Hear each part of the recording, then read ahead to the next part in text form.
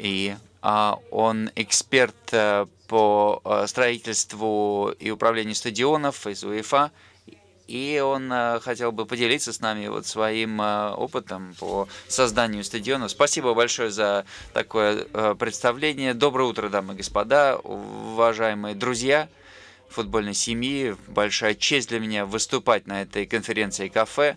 И эта тема, на самом деле, очень близка к моему сердцу: создание объектов с хорошим доступом. Я член экспертной панели УЕФА по управлению объектами. Что мы делаем? Мы даем рекомендации УЕФА по созданию регуляторных требований, передовой практики, по стандартам. Мы проводим семинары с ними, рабочие группы. Мы с ними недавно работали по 2012 году, по Евро-2012 в Украине по стадионам. И я хотел бы сегодня с вами поговорить о программе УЕФА для инвалидов и те проблемы, с которыми они сталкиваются, и также те возможности, которые открыты перед ними. И также я хотел бы представить передовую практику УЕФА, которую мы разработали для работы с инвалидами в рамках работы кафе. Но прежде чем я перейду к программе УЕФА для инвалидов, я хотел бы описать более широкую философию и программу УЕФА и объяснить то, что здесь основной принцип – это то, что болельщики должны быть на первом месте. А вот эта философия как бы очевидна. Я думаю, что мы все были в такой ситуации, где мы знаем, что болельщиков не рассматривают как необходимую часть футбола, а их иногда рассматривают как вот хулиганов и так далее. И вот это необходимо изменить. И вот эта философия УЕФА, управление стадионами, она должна измениться. Итак, если у нас болельщики на первом месте, это означает, что у нас среда, в которую они попадают, должна быть безопасной, и она должна быть безопасной для всех групп. И для этого УЕФА ввела концепцию, интегрированную концепцию безопасности. И вы видите вот здесь вот такой айсберг. Мы видим, что вот опыт управления мероприятиями людской, это как поверхность этого айсберга, а это то, что видно всем людям, а безопасность – это то, что внизу этого айсберга, то, что необходимо обеспечить. Итак, обслуживание мероприятия должно быть всегда в сердце. Итак, мы говорим, что мы ставим болельщика на первое место. Это всегда должно быть так, и всегда должно быть в сердце подхода к управлению стадионами УЕФА. На практике это означает, что мы стимулируем хорошее поведение болельщиков благодаря тому, что у нас контролируемая и благожелательная атмосфера. Вы относитесь к вашим болельщикам как к гостям, как к клиентам, потому что это ваши гости, ваши клиенты. Это означает, что вы создаете самые новейшие объекты для всех целевых групп. Это означает, что вы одинаково относитесь ко всем болельщикам УЕФА, не болельщики УЕФА, либо они инвалиды или нет. Здесь должен быть всеобъемлющий подход, который включает все эти группы. Итак, вот эта философия болельщики на первом месте должна быть просматриваться на всех этапах матча. И я сейчас покажу вам вот эту философию. Это тот подход, который был разработан для Евро-2012. Это вот цикл мероприятия, и он лежит в сердце всего того, что мы делаем. Это вот небольшой... Сейчас посмотрим с вами видео.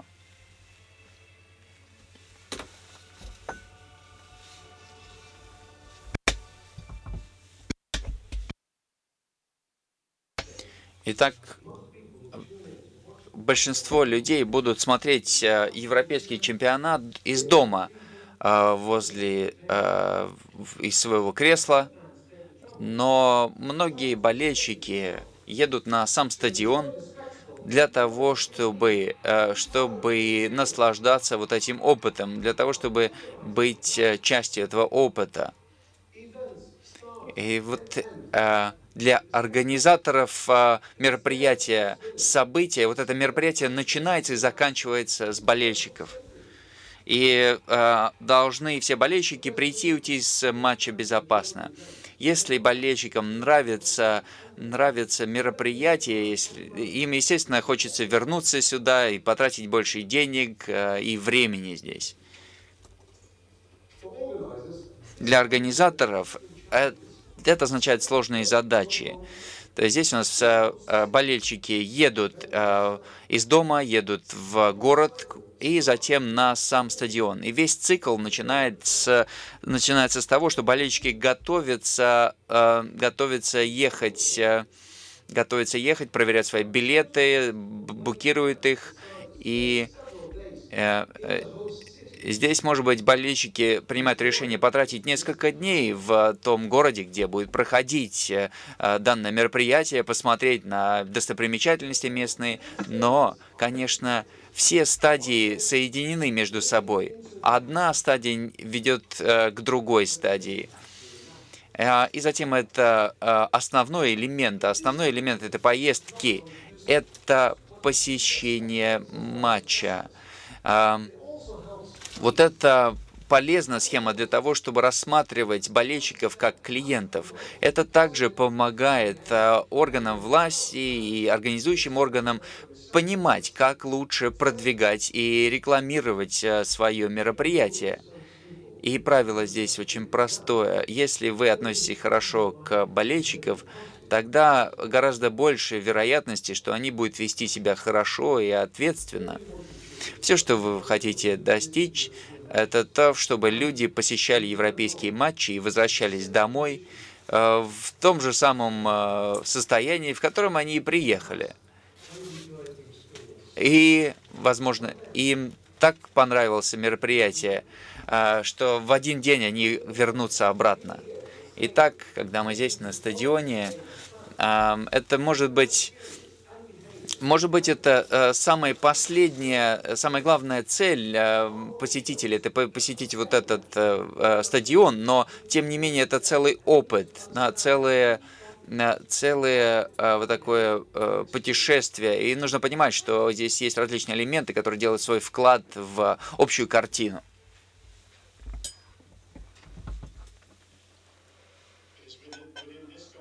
Итак, вот в этом контексте мы должны позиционировать программу УЕФА для инвалидов, для того, чтобы рассматривать инвалидов как ключевую группу клиентов, чтобы у них также был безопасный переезд с момента покупки билета до возвращения. Итак, программа УЕФА для инвалидов подразумевает одинаковое отношение к этим болельщикам, и это должно быть частью политики стадиона.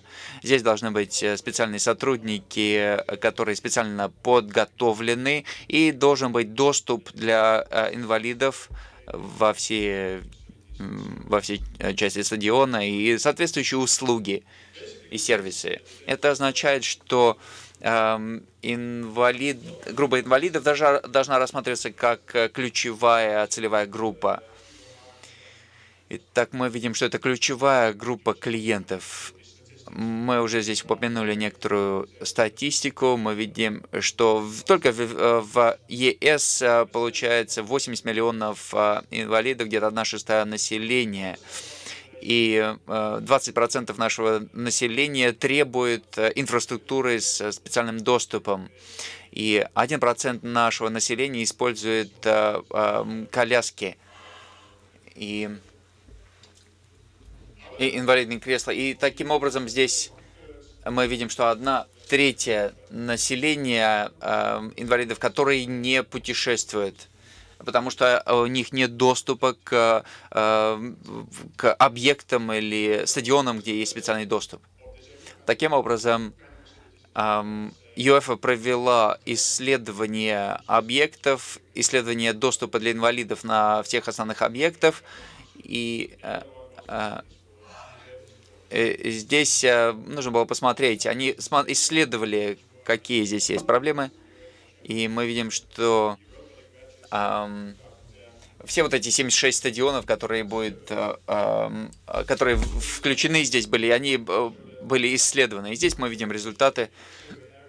Видите, вот эти сферы, которые были исследованы, доступ для болельщиков, инвалидов, позиционирование, где располагаются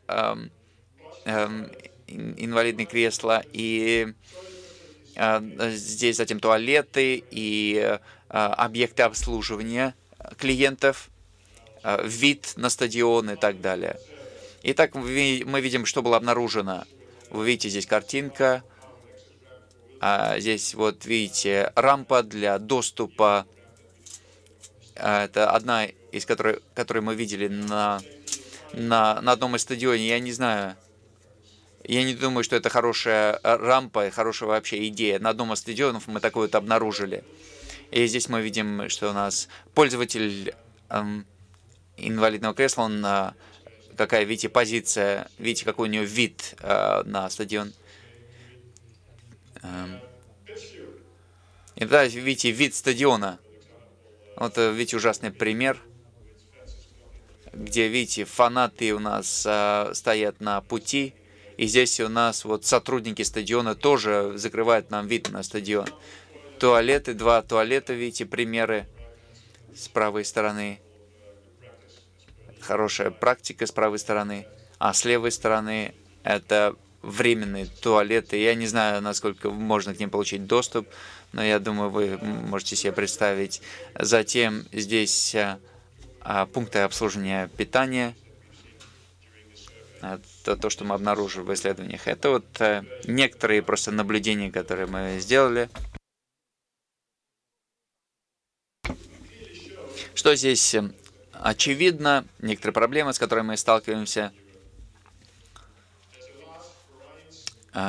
Есть огромное количество, огромное разнообразие качества и безопасности объектов для болельщиков. И в Европе мы видим большое количество старых стадионов, где в протяжении последних 10 лет не было ни технического обслуживания, ни ремонта. Нету какой-то концепции интегрированной безопасности посетителя.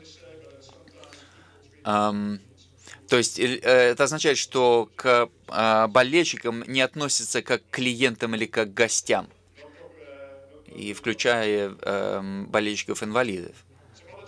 Итак, какие у нас задачи стоят? Это то, что старые стадионы нужно проводить модернизацию их, в особенности то, что касается объектов для инвалидов. То есть здесь вот есть хорошие примеры, которые можно использовать для этого. Часто стадионы не принадлежат клубу, и поэтому клуб не имеет большого контроля над этими вопросами. И еще одна задача – это то, что необходимы высокие инвестиции и, возможно, низкая рентабельность этих инвестиций, когда вы инвестируете в вот эти объекты обслуживания болельщиков. Но также есть большое количество возможностей для улучшения. Большое количество есть решений для того, чтобы создавать удобные объекты на стадионах. Также идет бум стадионных объектов в Европе. Идет организация европейских чемпионатов. И таким образом есть возможность создавать вот такие, по последнему слову, техники и инженерных решений, вот такие объекты, например, для Евро-2012. Итак, стадионы должны быть на самом деле ролевой моделью с точки зрения доступности их для групп инвалидов в обществе. То есть они должны на самом деле устанавливать хороший пример в обществе. Также, если вы посмотрите на статистику, мы видим, что это хорошая бизнес-практика включать группы болельщиков-инвалидов в свою общую базу болельщиков. И это очень хороший социальный имидж вашего клуба дает, общественный имидж. Итак, в заключении, я думаю, что нам нужно много чего сделать в Европе для того, чтобы создавать вот такие доступные стадионы. То есть есть большое количество проблем, но также большое количество возможностей. И таким образом УЕФА и КАФ опубликовали руководство по передовой практике. И здесь вот говорится, дается руководство по поводу передовой практики в отношении создания объектов доступа для инвалидов. Таким образом, здесь больше нет ни у кого предлогов, чтобы этого не делать. Мы посмотрели на вот этот цикл мероприятия. Мы видим, что он идет, начинается с момента покупки билета до возвращения домой. Мы видим, что он касается не только физических аспектов стадиона, но и также обслуживания клиентов, качества обслуживания клиентов. И это вот конец моей презентации. Хотел поблагодарить вас за ваше внимание. Я уверен, что у вас будут какие-то вопросы, вы можете задать их после. Спасибо большое.